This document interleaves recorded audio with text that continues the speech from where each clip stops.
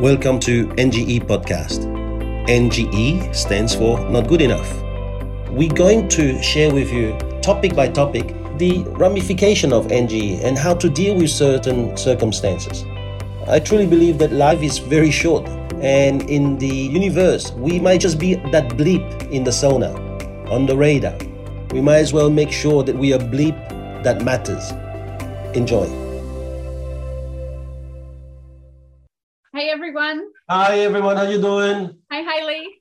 Nice to see you. Thank you for joining us. It's great. This week's topic is 10 tips to finding happiness in what we do at work. So yeah, it's a good topic, this one, and it's something that when I was looking through it, it's a lot of things that you can apply to work are also like naturally overlapping into your life. So it's good. Yeah, that's correct. But before we even get to start into it, I think it's where you want to head, Hayley, isn't it? So you want to maybe talk a little bit about it, because you've been psychologist with children, with family, and all these things. But aren't you looking now to do something different?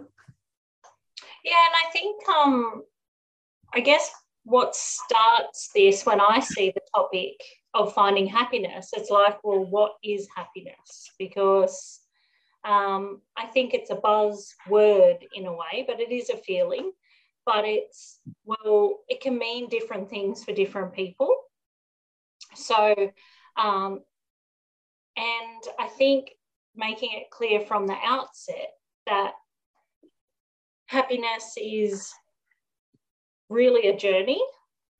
Like it's something that you can't be happy 24 hours a day, 7 days a week. That is impossible. We cannot do that. And so like we have to, it's a journey and not a specific place. Like I'll be happy when, and we often hear people say that sort of thing, but it's, often sometimes unachievable. Yeah. The happy when, because sometimes we get there and we're disappointed and we're like, oh, I'll never be happy. But it's like, no, you've had happy moments, or you've had, happy relationships, or, there's been parts of that journey that contributed to happiness. So I think from the outset, when we spoke about this topic, I was like, well, I think we need to just put it out there that we're not looking, to help support people towards perfection. It's just more about getting more out of life, and that, there are ways you can get more out of work to be happier as part of that journey, but that, you're not going to be happy every day, every hour at work or at home. It's just not feasible. I think happiness is definitely a journey. You're right. Like it's and you can't say, oh, when I win that contract or when I get that next sale, I'll be happy. You can't pin your happiness on criteria. It's like you have to learn to be able to enjoy the journey and enjoy the process of your destination. You can't just say, oh, I'll be happy when. So I totally agree with that. Yeah. Lisa, you might want to just adjust your camera. I think, that's good. That's nice. Yeah, nice. We can see. What we need to do is really talk about, I guess, the elements that make up happiness, like in terms of, different types of feelings and achievements. So like, people talk about satisfaction, people talk about joy, people talk about gratitude, optimism. These are sort of the words that are attached to happiness, and feeling content.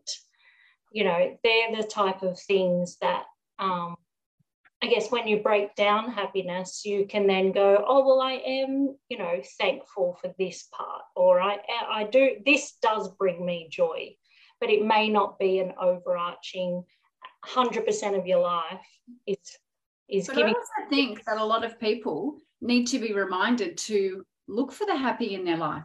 Some people get into such a state and so entrenched in what's going on from day to day, whether whatever goes wrong or something, doesn't go to plan, they forget to, enjoy that journey and go, oh, well, what was good in this situation? And, look at how they handled it and go, well, I learned to be patient, or I learned this from that situation.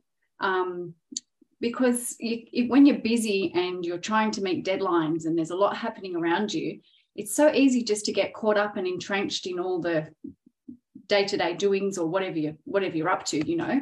And you have to remember to enjoy the moment and, smile your way through the office. Yeah. And I think, like in terms of research into happiness, there's a lot of it. There's a lot of positive psychology around that. So people can do their own research. But I guess the main parts of, like, historically, research has just sort of shown that there's different levels of happiness, there's different types of happiness.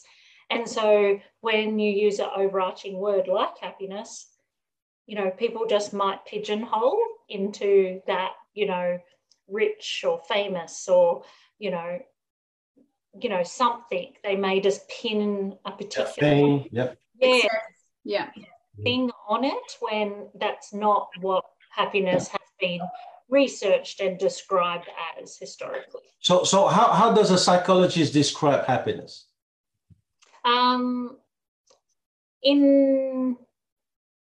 We usually talk about like different levels. So like,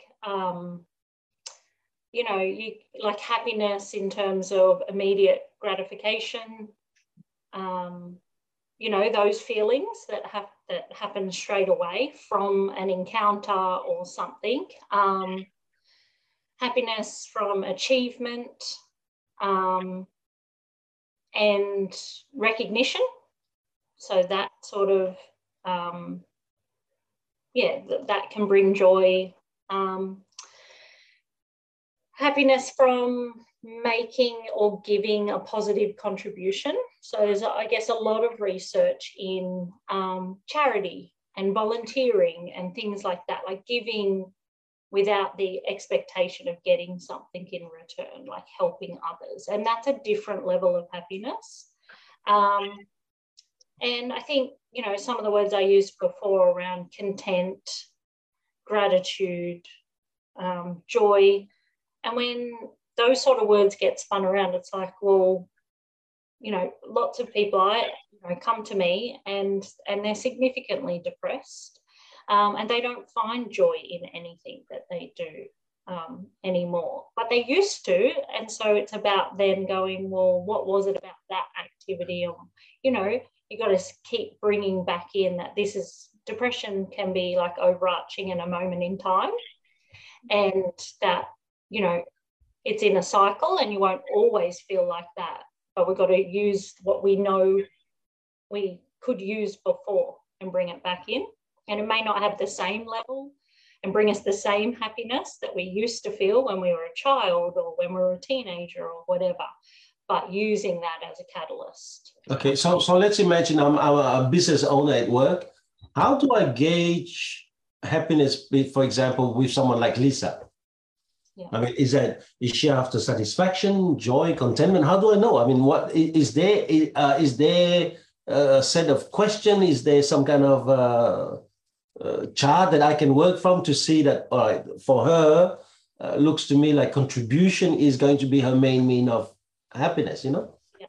And there's heaps of well-being happiness surveys for employers and employees to fill in, to gauge that, to get some, I guess, that qualitative data and quantitative data around, well, yeah, how happy are people in, you know, my organisation, in my workplace.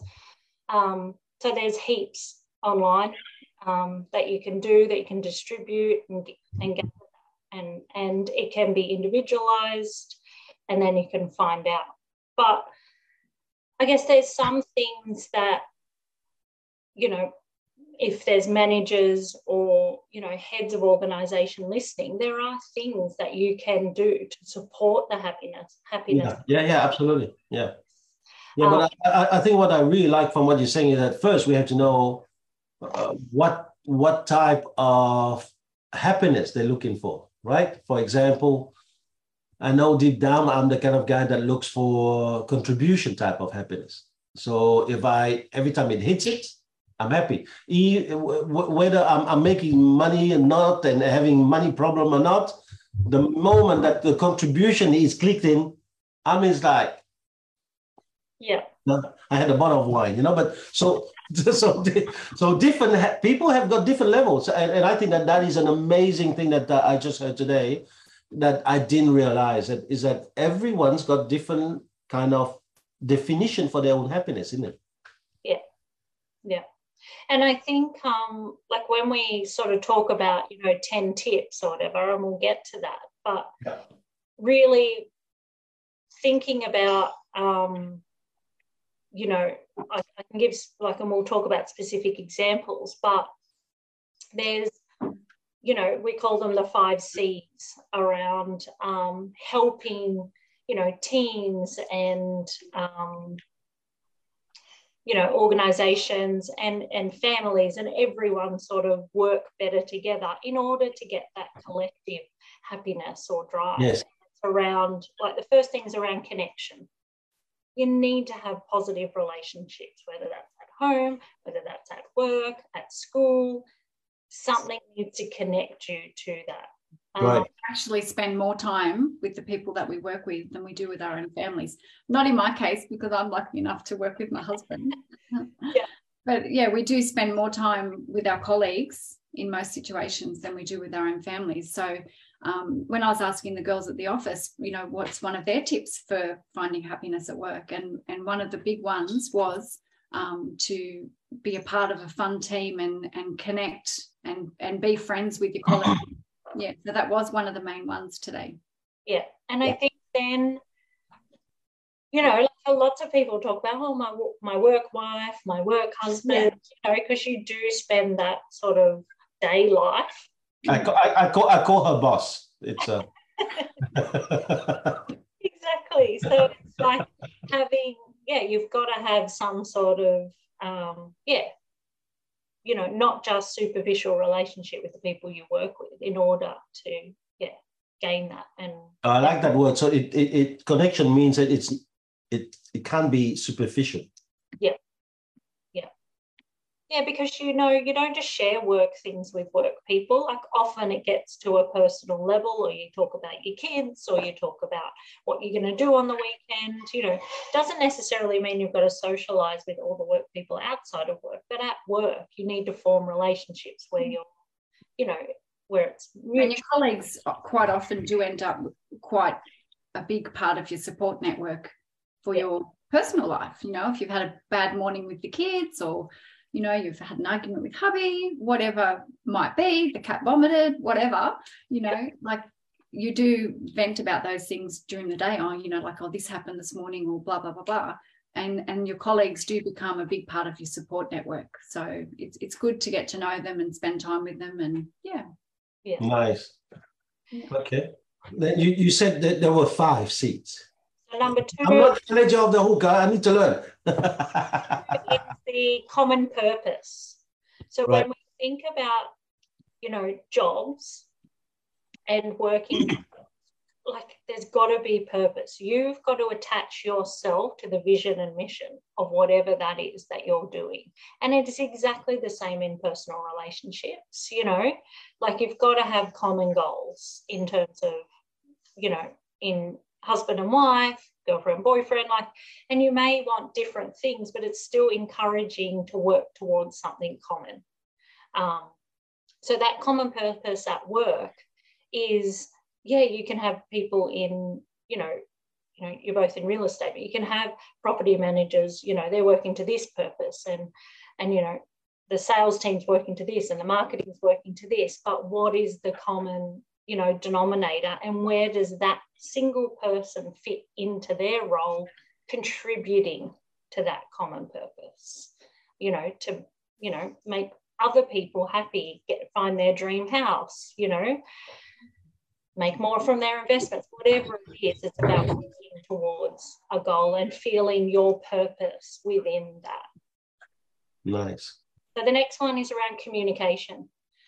So C for communication is people want to be respectfully communicated with, and they want to be able to contribute to that, through, not just top-down sort of communication. So at a workplace, you want to be able to have, peer-to-peer sort of stuff, but you want to be able to have an approachable boss that you can communicate well with. And the other thing attached to that is some people like to be emailed, some people like face-to-face, some people like to, have a song and dance about something. So it's about realising what's your best communication method and being able to advocate for that in your workplace. So, I'd prefer you just to email me those things. And if we need a follow-up conversation, let's have that. Or, I don't like that email. I can't read, your nuances. I feel like I'm in trouble. Can you just come, or can you just pick up the phone and call me? So people like it different ways. So it's, Oh, wow.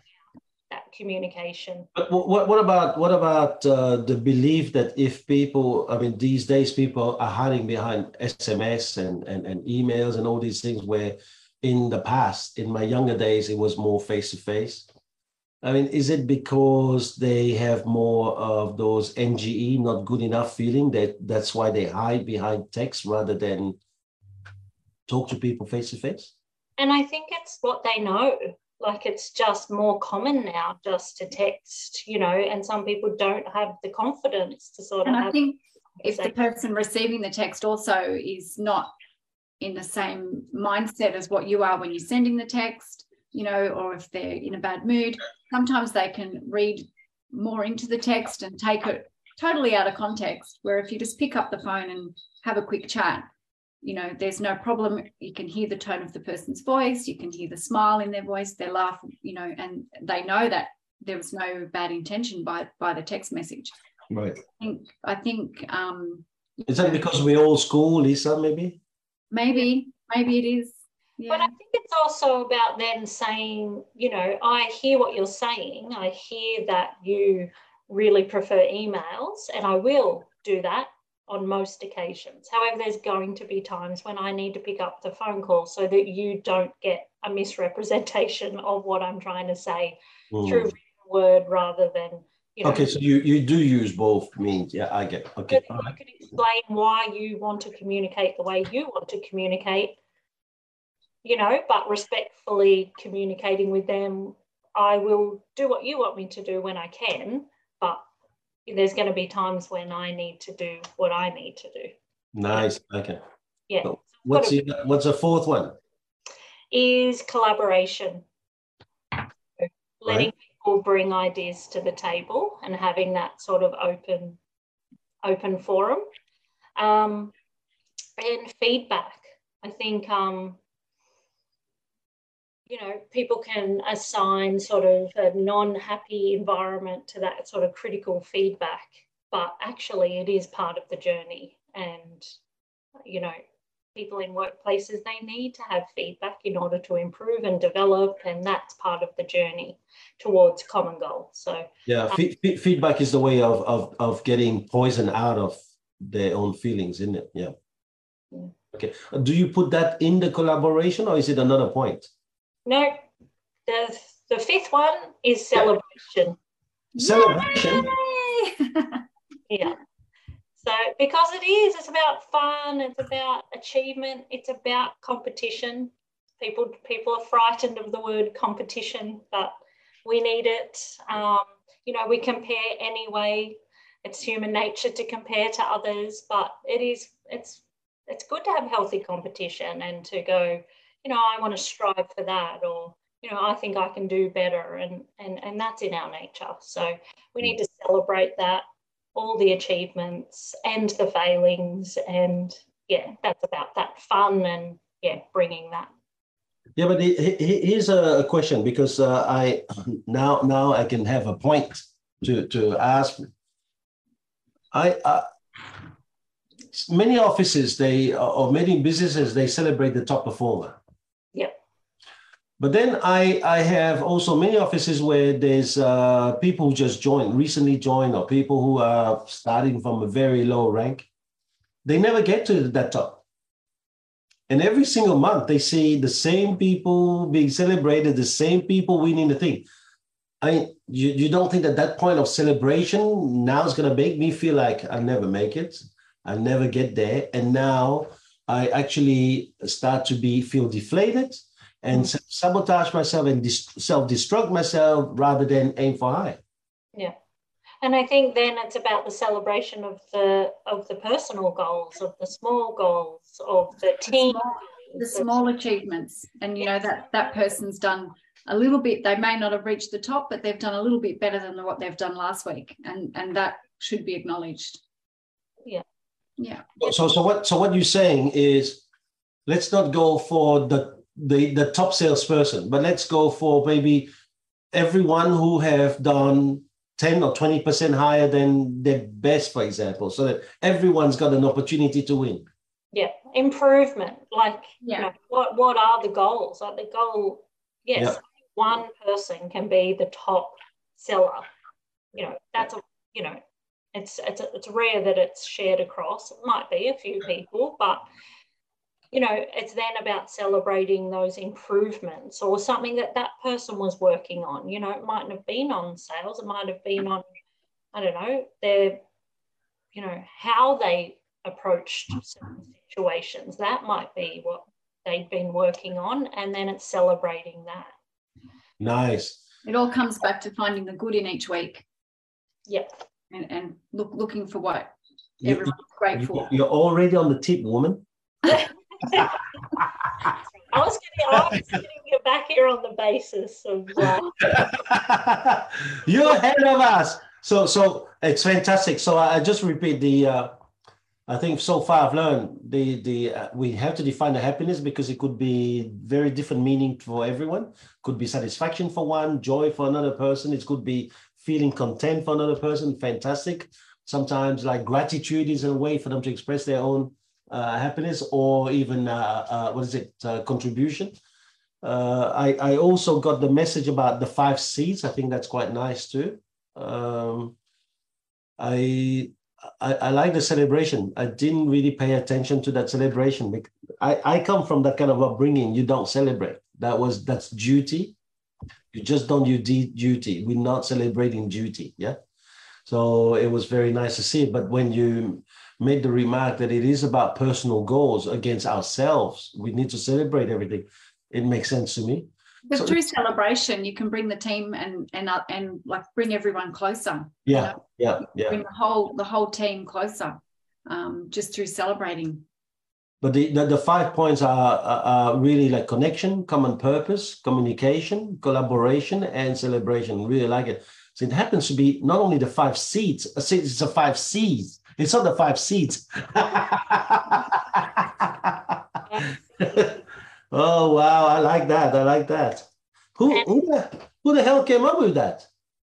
Oh, that's part of like the Gallup Strengths sort of model around, but there's lots of research around like success and things like that. They often mention the 5 C's. So I'm not sure that it originated from them, but it's definitely something that, you know, has come back to me doing the Gallup.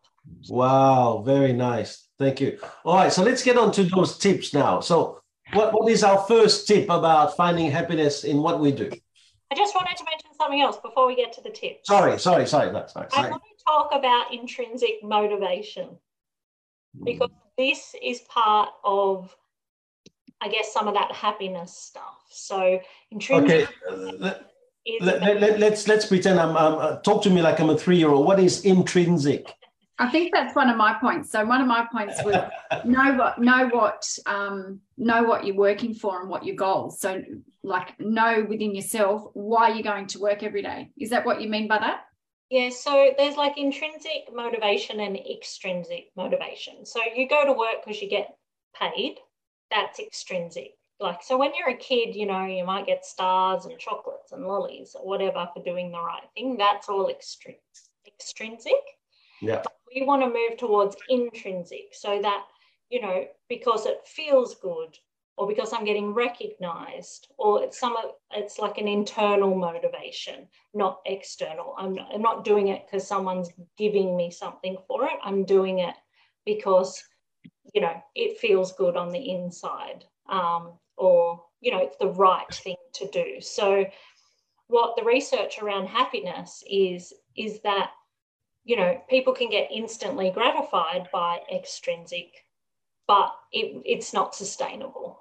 So what they find, happier people have more intrinsic motivation. They're doing it for a higher purpose. And this is why people never have enough money, never have enough success, never have enough toys. Intrinsic. Yeah. Extrinsic. They're extrinsic people, correct? Correct. Yeah. I learned my lesson. Thank you. I just wanted to put that in there because when we're talking about tips, I would imagine collectively we're going to come up with more of that intrinsic stuff, because that's really the core of how to get happiness. And some of it might be extrinsic as a byproduct. You know, if you achieve something, you might get an award, or you might, you know, get a trophy, but really the intrinsic would then be the recognition. So it can be part and parcel, and it's okay to love a trophy and to love an award and to love the new boat that you just earned enough money to buy. There's nothing wrong with that, but it's just about that's a different level of happiness. Yeah. Those higher levels of happiness really come from that intrinsic stuff. Yeah, very, very nice. Can I just ask you a question? Is it a nurture's thing? Is it an inborn thing? Everyone has extrinsic and intrinsic motivations. Okay, so you're not born with a tendency to be more intrinsic or extrinsic? No, smaller children are more driven by extrinsic. It's why they sort of try to use rewards and things like that. I just want the lollipop. Yes. But that wears off, and it also wears off and sometimes doesn't develop with neurodivergent. So people on the spectrum, often people say, oh, no consequence matters, or they don't care about rewards and things like that. And it's because they're not motivated by extrinsic, they're motivated by intrinsic. No, you said something else that was not very English for me. Talk to me like I'm a 3-year-old. You said like some people, they are something, and that's why they prefer extrinsic. What is it? So there's neurodivergent people. So neurodivergent, what does that mean? Neurodivergent and neuro. To me, it's a word for crazy people. I mean, is that no? So okay. It's a divergent from typical. So there's neurotypical people, and then we call them neurodivergent, and they're, you know, those people who are diagnosed on the spectrum, on the autism spectrum. So with autism or sensory sensitivities, those sort of things. So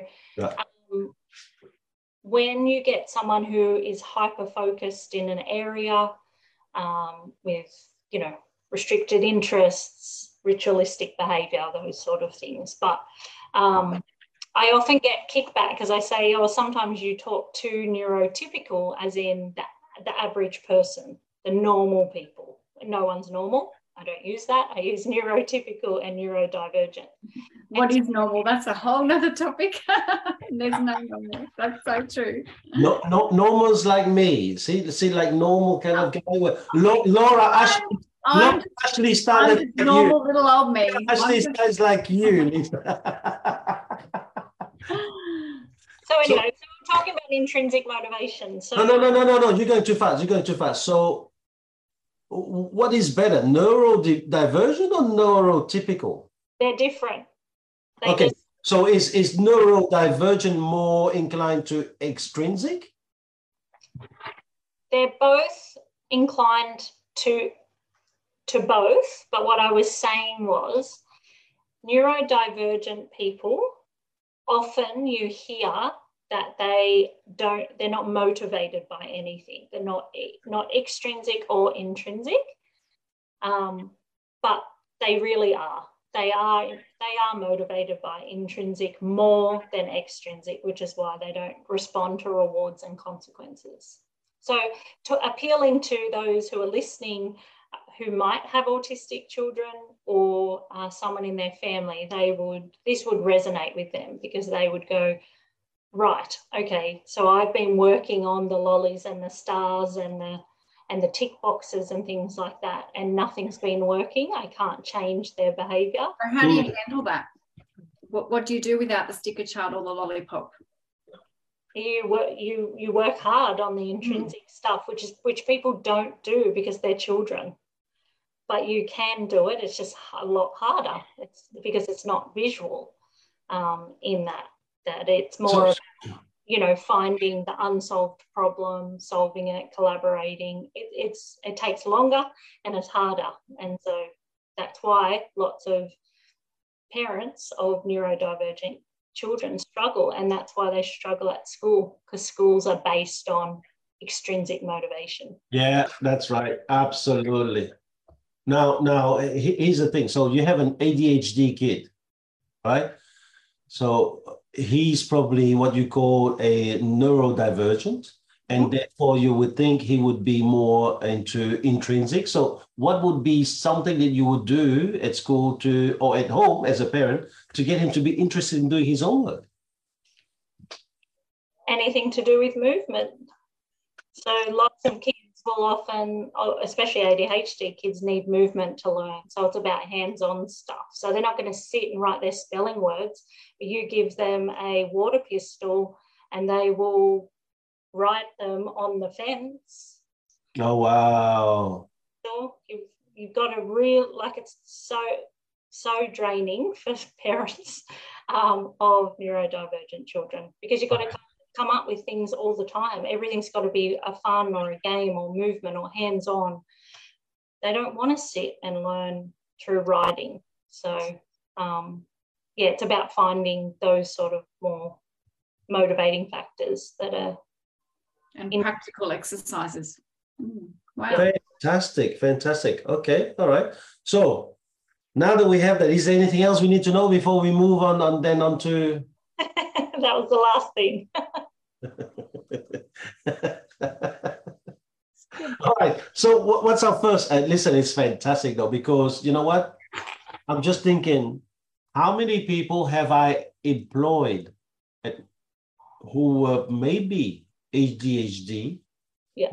I try to get them to sit down and write down in their journal some of the lines that I'm telling them, rather than getting them up and do certain things. So listen, I've learned already. This is fantastic. Now let's go on to the tips now.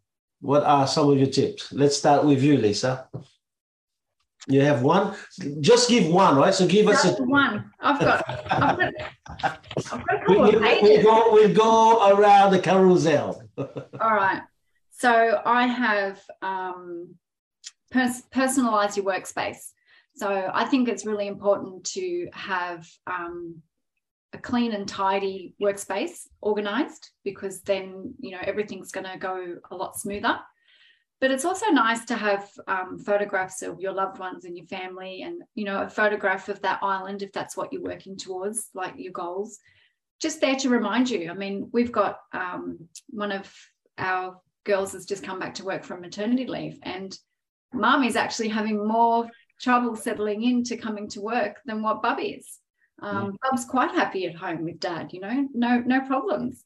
But Mum is struggling. So to have your photos and things that are precious to you around you sort of just reminds you of why you're going to work, so that you can have a better life for your family. So I think I like it. Really nice. Really yeah. Which reminds me, many years ago, I was training a team, and the leader was telling me how this sales lady could not be motivated, right? She should say things just to keep the leader happy and could not be motivated. And it was in Arena. And I said, no, let me have a look. So I went around her work environment and I could see photos of her children. And so she had personalized it with a lot of photos of her children. And when I said, all right, this is what we're going to do this month, whoever gets this amount of listing will have 3 days off to spend with their family.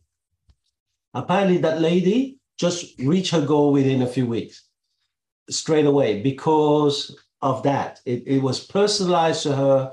And because of her personalized workspace, you could see what drives her, and then you could go for that, which is the intrinsic. Is it intrinsic or is it extrinsic now? Oh, no. Well, intrinsic would have been that internal motivation. You gave an extrinsic reward, which was 3 days off. Days off, yeah. Was to spend more time with her family. Okay, so it's intrinsic. It's both. Both. I just failed. I passed.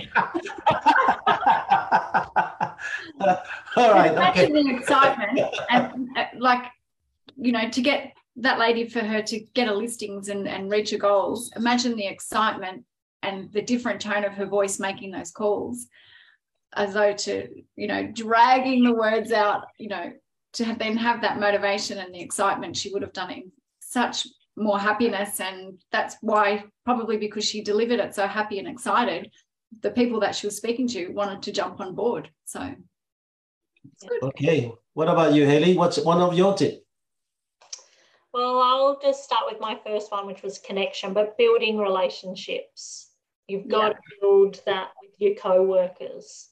Like good social relationships, like they are what spur on that work happiness. So you may not be on the same team, you may not like the same things outside of work, but having some sort of relationship with those around you, a good working relationship, is one step closer to having a happy workplace, because it's then going to work to tell people about, you know, your life outside of work. It's having those conversations. It's being able to have a coffee in between, you know, meetings and chat about things other than work.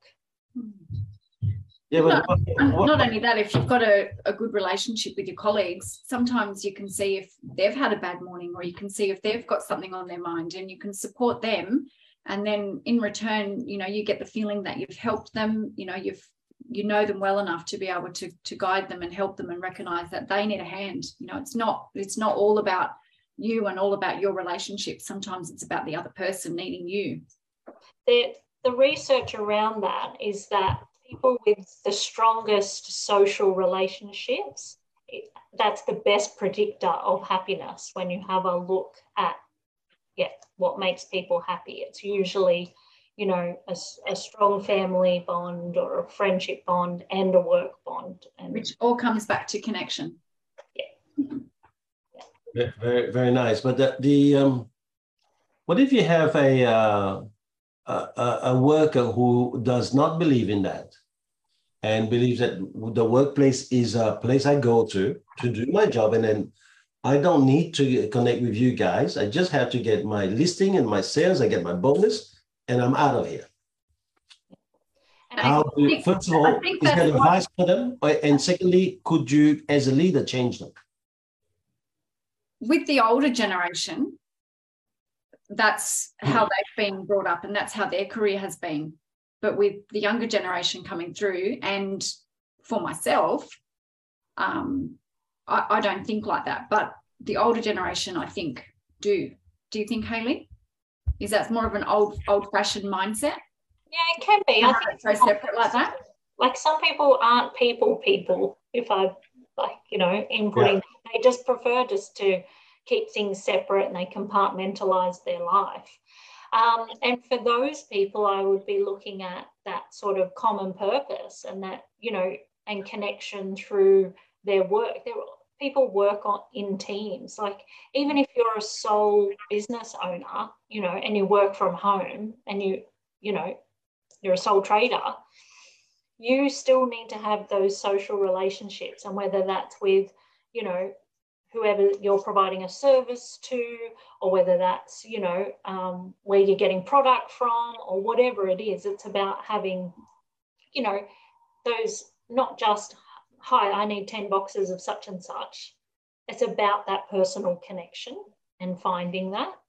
And you don't have to be best friends with everyone in the office, but it's just about being able to feel like it's a welcoming space, and there's trust in order to build those relationships. You know, you might tell them everything, but at least being able to have a joke, and, you know, and for businesses being able to, you know, create those networks and, you know, do themed things, or, you know, have a lunch for mental health, or whatever it is, you know, bringing something in. And if you're a sole trader, then working out, well, who else is in, you know, your local area that is that as well, and you know, gathering some, you know, stay-at-home mums.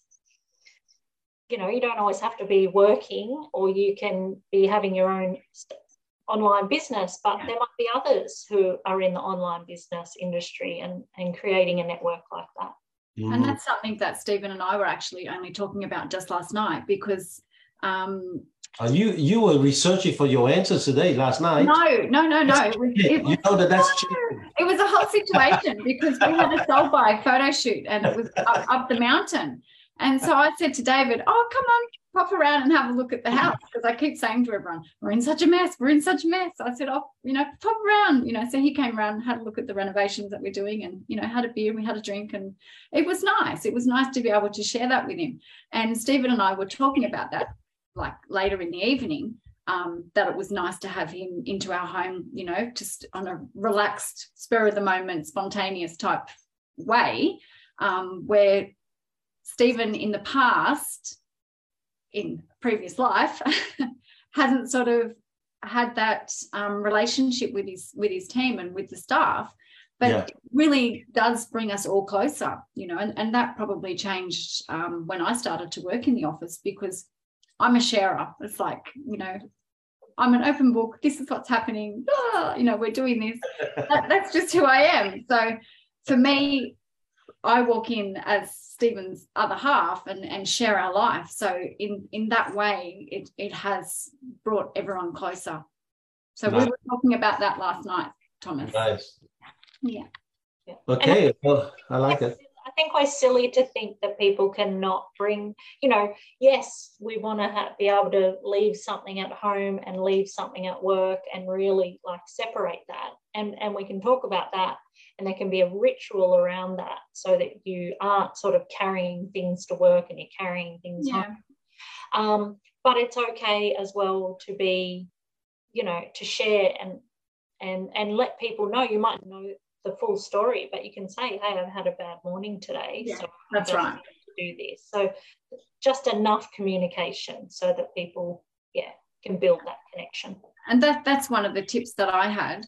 You know, if you are having a hard time at home, or you're going through a rough patch in life, or you know, things aren't going to plan, I had on my list to, sometimes it's good to leave that at home, leave that at the door. I'm at work, deep breath in, you know, here we go, you know, professional, happy, because it prevents you from being just so entrenched and dragging all that crap that you're going through out of work right through your work day and putting it onto everyone else.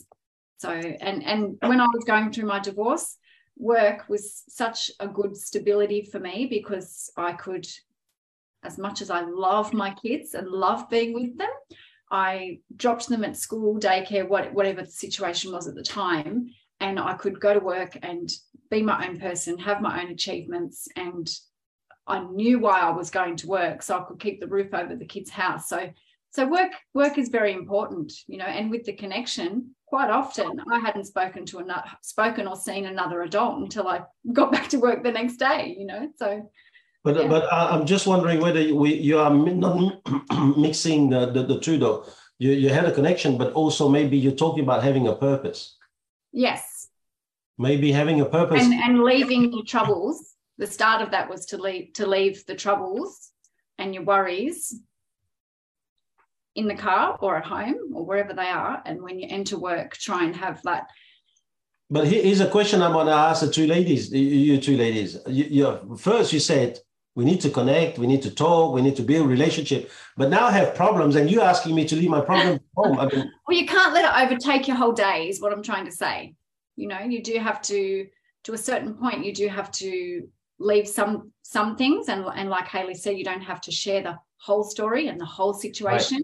Right. You know, you might do that with a few people. You know, you might do that with, you know, one of your colleagues might know everything about you, and everyone else just knows you're going through something, and that's fine. And I agree with you for that, Lisa, that, you know, it's about having a routine, a work routine and a home routine, and having something that divides it.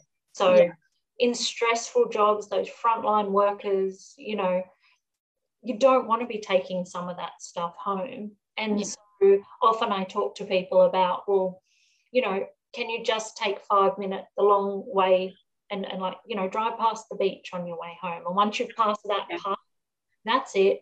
Your thoughts are not on work, they're now on home, and you walk through the door. I often have that conversation with men who pull up in the driveway, walk through the door, and the kids are like at them and they're like, oh, I need to just, you know, I need to do this and I need to do this and give me a minute. And I say, you have to have your minute down before you open the door. Down the road for your 5 minutes and get on your phone and scroll. And then as you come in the driveway and walk through that house, you know that those kids are going to be at you. That's right.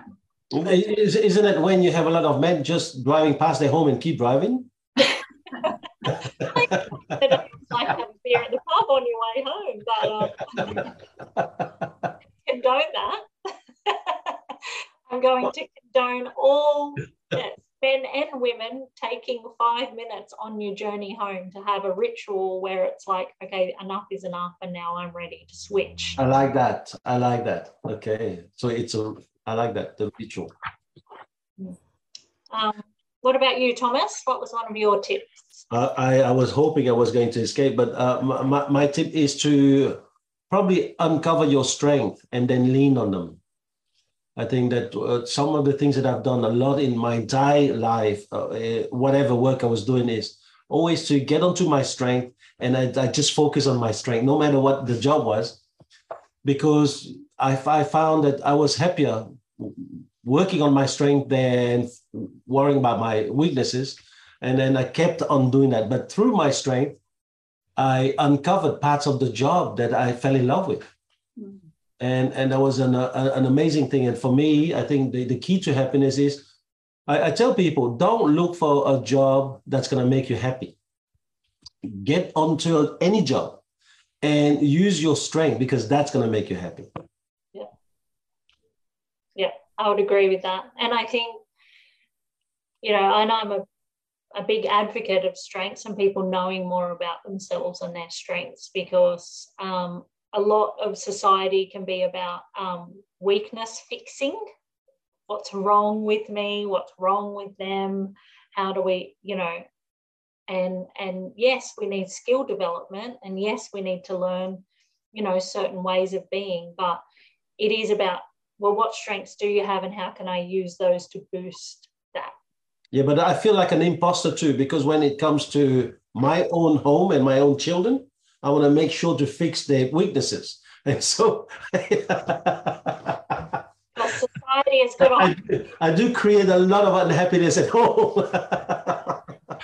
Yeah, me too. And I think it's just how you view things. And as a parent, you're like, you want the best for them. So you're like, oh, that's not a good thing to do. Like, let's fix that. And, you know, this will be more acceptable. And this is, so all believer, we all nice.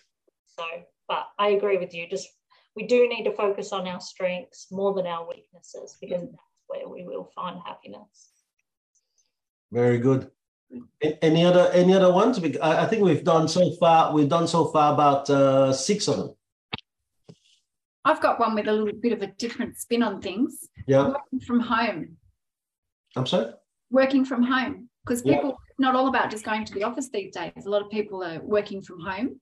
And I think it's really important that they have a designated workspace so that they can separate the two, so that they can actually feel like they switch off. Because I know, like, working from home, it's fantastic that you can, like, stick a load of washing on, you know, while you're doing that, and, you know, come back and continue to working. But it's also important that you recognize, like, when your day ends, for example, you know, because you can keep slogging away into the night and I'll just do a little bit more, but you actually need to have like a little bit of structure. Even though it's good to be able to have it go both ways, you still need structure. So this is the work day, you know, this is where it ends, and then, you know, you got your night time with your family, or, you know, go for a walk or whatever it is you normally do at night.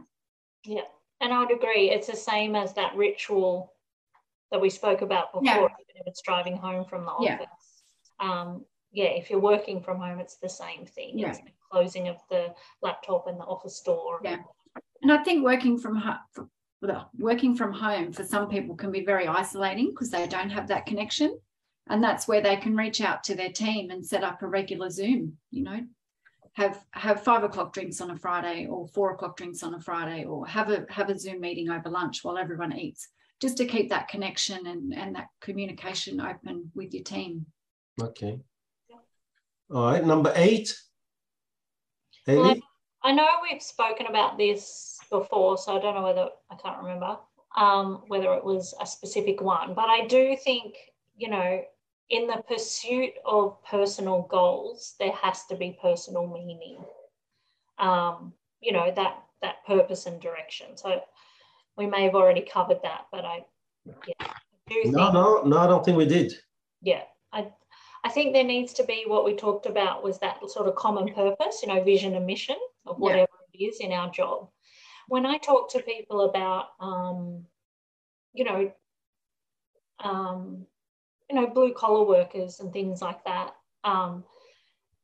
you know, they can be just as happy, and if not happier, than people who are in these high CEO positions, because they've found the purpose. Like, you know, the local garbage truck driver goes, well, who's going to pick up the garbage? Like, you know, and while I'm doing that, they've learned to enjoy the little things. Yeah, I'm contributing, but I may not, you know, I might listen to a podcast at the same time. So I'm getting, like, you know, I feel like I'm helping society, I'm getting paid, but I'm also learning, you know, something else. So, you know, it's about those sort of things. No, I like what you say. So in the pursuit of goals, we also need to have something that has personal meaning. I like that. Yeah. So that's very different to what you said earlier. Yeah, and I think that's what you were sort of getting at, Thomas, with the lady, you know, who was, you know, her personal meaning was she was showing up to work every day to get the pay packet for her family. When you offered some extra time with them, it's like, yes, like I can do that because that's what I want to be able to do. You know, it's finding that, that meaning and that purpose. Yeah. And also, I guess, attaching that to what you're doing. So she might be selling houses, but, you know, that's giving someone else, you know, helping them achieve their goals. And I think that's what brings me to my next thing, is around that, that community and helping. Like, we get so much out of charity and helping. And if someone can find what they're good at, helping that, you know, teaching the new rookie how to do that, you know, that can bring happiness. You know, you may not be the top seller, but you are awesome at this thing. So can you help teach this person? Absolutely. Absolutely. Yeah. So much joy to people to go, I'm teaching someone a skill that I have. And so that was sort of 2 in 1. Mm-hmm. Another tip that I have is to be the change. So, you know, if you're in a quiet sort of low-key work environment and, you know, you want everyone to be a bit more happier, be the change. Be the person that's happy. Be the person that smiles, you know, and laughs, because it's infectious, which actually reminds me of, speaking of the garbage truck driver, there was a lollipop guy that we had on a road near us a couple of years back now. And everyone that went past, you know, he was like, hi, or a thumbs up, or, you know, he'd wave you through. Like, he was just so hypo.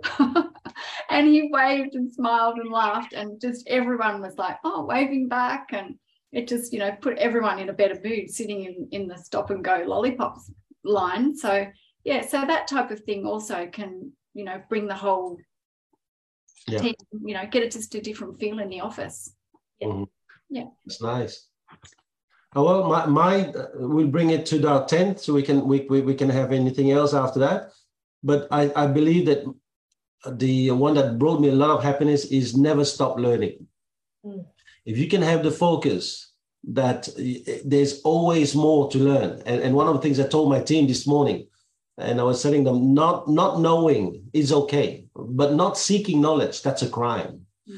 what we need to do is wherever we at work, whether we've been there 10 days or 10 years, is to have that kind of mindset of there's so much more.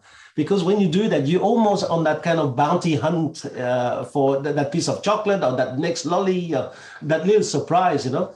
And I think that human beings, we want to be surprised. We want to find surprise. So when we go to work and our mindset is shifted on something like this, again, maybe extrinsic, that one, we are looking for that something outside, but really in the end, it becomes intrinsic because it changes us. I had the same thing, but I had curiosity. Yeah. Well, why do you say in one word that I just like wasted so many? Yeah, and it is. It's that being stimulated to want more and to find out more, and that knowledge seeking. We are, like, humans are learners. So it is about being curious about whatever job you are or whatever, the client or, in that, curiosity. And if you have been there 10 years, you're not going to be wanting to do it the same way you did it 10 years ago. You need to be evolving. Yeah, no, but if you're curious, you'll find. In our business, I've been training newcomers for the last 20 years. And I tell people, I'm as excited every second month I do train them. And every second month I'm as excited with the new group as the first one. And people say to me, some of our top performers looked at me and they said, aren't you bored? I mean, first of all, I'm not bored because I go, they're doing me a service to help me uncover things that I didn't know existed. But number two, the word curiosity, I'm going, there has to be something that they're going to teach me this time that I didn't know. And for me, it's always fresh eyes. You can't get me to be bored of that. Yeah, that's awesome. All right, so how the two of you ladies, I mean, this is an amazing session. That's why I've been typing because I have to learn this stuff. So why don't you close this? Because this is a lot of information. I think something that I guess comes up in terms of happiness, and I know I started with this around you can't be happy 100% of the time. And so it's looking for those, silver linings and looking for those moments. And I guess, being realistic about that. But I think when we spoke about, what someone can do in order to be happier at work, I think part of that comes back to a personal responsibility.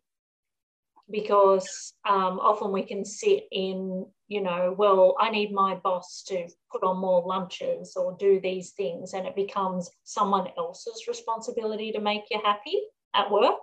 Mm-hmm. In fact, it isn't. Your happiness will come from, your thinking, your perspective, and you taking responsibility for what is in your control at work. Yeah. Rather than it being from someone else. Yeah, I agree. Beautiful, beautiful. And Laura Ashley, would you like to close it? My last tip is to take your break. Like, don't always skip lunch, because you just exhaust yourself. Take your break, get some fresh air, go for a walk, come back and have a fresh set of eyes to look at things. Eat healthy and drink plenty of water, because if you're not well, you're not going to feel happy. If you're going to feel, not well, and you're not looking after yourself, you need to feel, well and happy to be able to be happy at work. And if all that fails, just at 3 or 4 o'clock, have a block of chocolate. That'll always work.